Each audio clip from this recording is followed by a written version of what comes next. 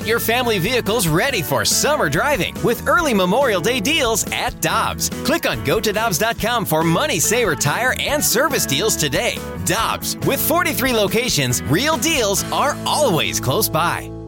Another day is here, and you're ready for it. What to wear? Check. Breakfast, lunch, and dinner? Check. Planning for what's next and how to save for it? That's where Bank of America can help.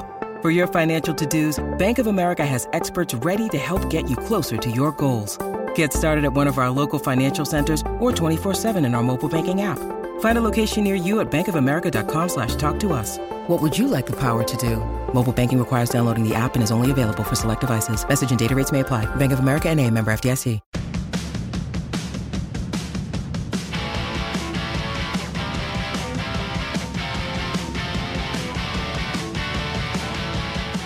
Garricker and Smallman on 101 ESPN, and we head to the Brown and Crouppen Celebrity Line, and our friend Mike Claiborne of ClaibsOnline.com, and of course of the Cardinal broadcast crew on KMOX and the Cardinal Network joins us. Claibs, hope your long weekend was good. How you doing? I'm doing well. These late night games take a toll on you compared to when you were a kid and you could stay up and it'd be fun and everything. But man, you stay up late these days. It's a little bit of a challenge, but you know what? It's better than what we were doing this time last year. No doubt about it. Claibs, I was talking to somebody this weekend, and you and I are of the same generation. Did you stay up to listen to that 25-inning Cardinals-Mets game?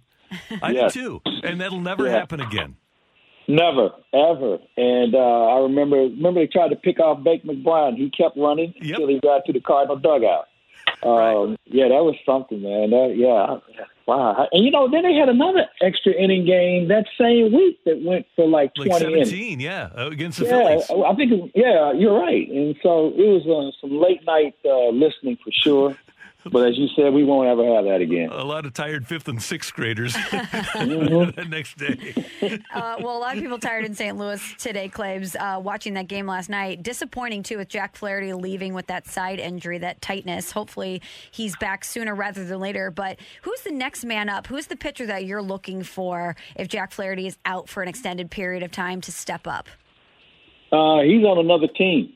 I don't think he's with this team. We've seen the closest person that they have ready to go, and that's Oviedo, and he's probably not ready. He's still trying to figure some things out. And I think he's going to be a really good pitcher, but we've just seen too many times so far that he just can't get over that hump, and it happens with young people. I get it, but I think the next guy is in somebody else's organization, and I'm not just talking about a journeyman. I'm talking about a guy that you're going to have to try and build on because, you don't know what's going to happen after this year with Wainwright. You don't know what you're going to have with Michaelis. So you've got a couple of question marks. You don't know what you're going to do with Carlos. So it's time to try and find some other guys who have a little bit more experience than maybe Oviedo. And I know everyone says, well, what about Liberatore? Well, Liberatore didn't even pitch last year. So you can't count on him to come in and save the day. And Claibs, he's pitching for the Olympic team. He's not even available to the Cardinals now. Yeah, I mean, he's trying to figure out how to get somebody out from Belgium compared to major league hitters. So I just think that the answer or the solution is in someone else's organization. So the question is, do you start to look around at teams that are starting to create some distance between first and last place? I like the guy over in Baltimore, means a lot. I think he could certainly come in and do some things. He's got enough experience. And you look at his numbers, he's been on a bad team his entire career, and he still has respectable numbers. So you wonder if he can come over to another team that's going to be better than the one he's leaving, what he can do for you. So I think you have to look in that direction. And I'm sure people are driving down the road saying, Max Scherzer, Max Scherzer, Max Scherzer. What do you think? You know what? I got to tell you, Randy, every day I look at the standings to see how far back the Nationals are and to see if they're going to raise the white flag early and start to try and get some prospects to try and bolster their situation. Because here's the other thing about the Scherzer deal. You got to pay Josh Bell. You got to pay Trey Turner. And there's another one that they're going to have. They got to pay Soto. So they got some guys that they're going to have to find some money for. And to jettison a contract like Scherzer certainly doesn't hurt them in this situation. So, I keep looking at the standings. They're not far enough back to say uncle yet, and I don't think you'll see that until July, maybe August. But if they fade quickly, but here's the other problem with that. There's two things. One, Scherzer can decide his own fate because he's a 5-10 guy. Secondly, you got to find out what kind of deal are the Nationals looking for. Are they looking for prospects? Are they looking for suspects? What area in their organization would they like to be better at? And do we have the pieces to match up compared to some other team? And the reason why I bring that up is, Colorado had no choice but to move Arenado, and they had to take what they could get because Arenado was going to decide where he was going to go. So you have to figure out, how do you do this?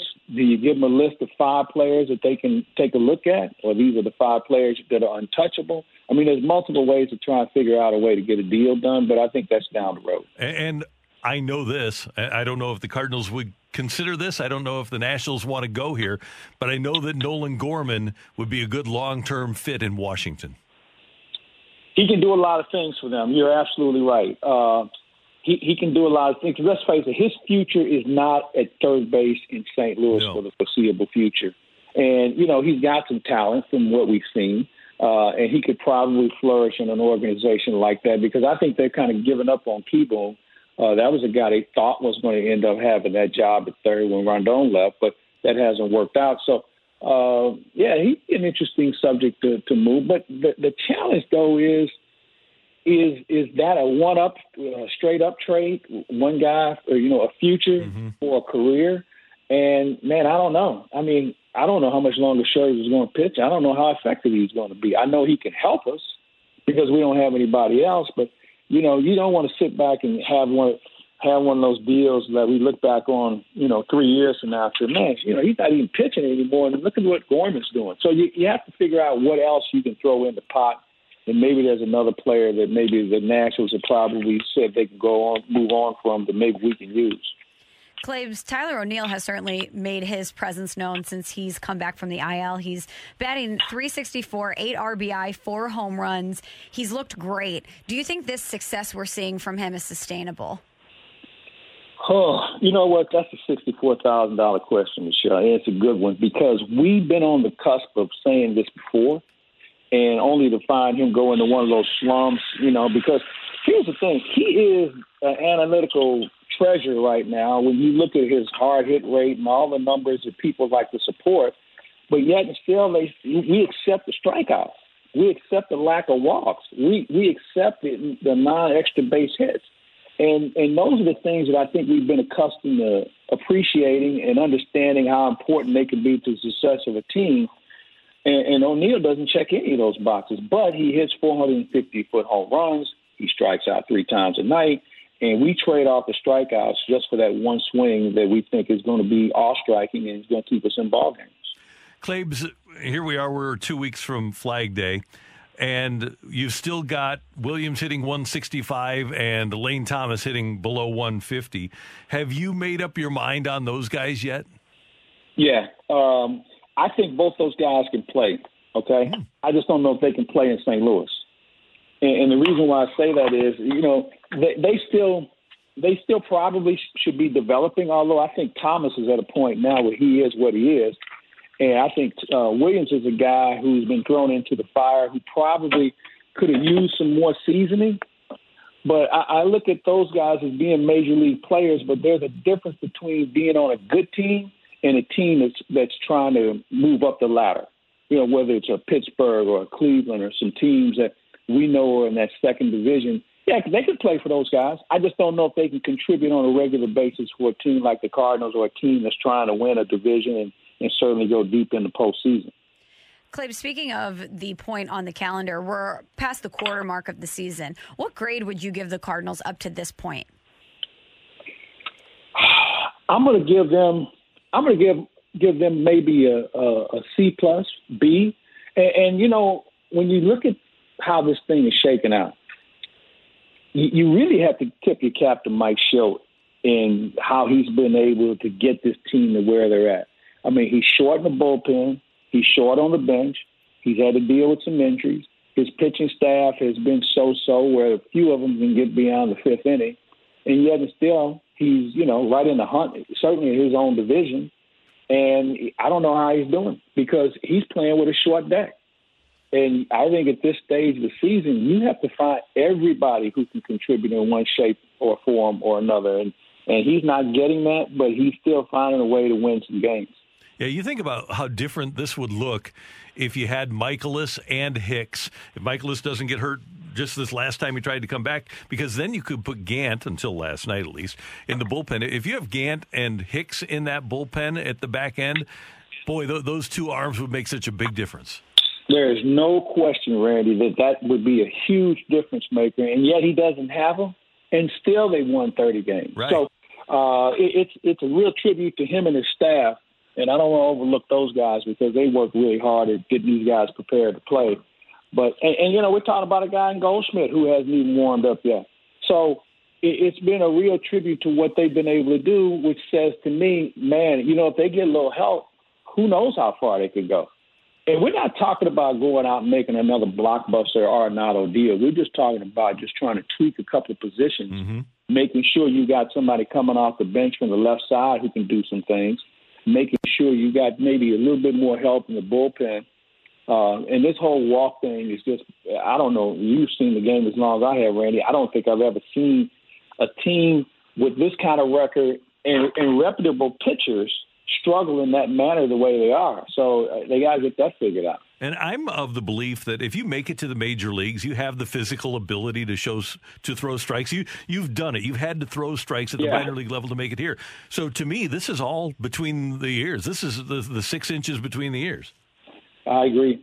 You're right. They've all got here because they could pitch well before they got to St. Louis. And what's going on, I don't know.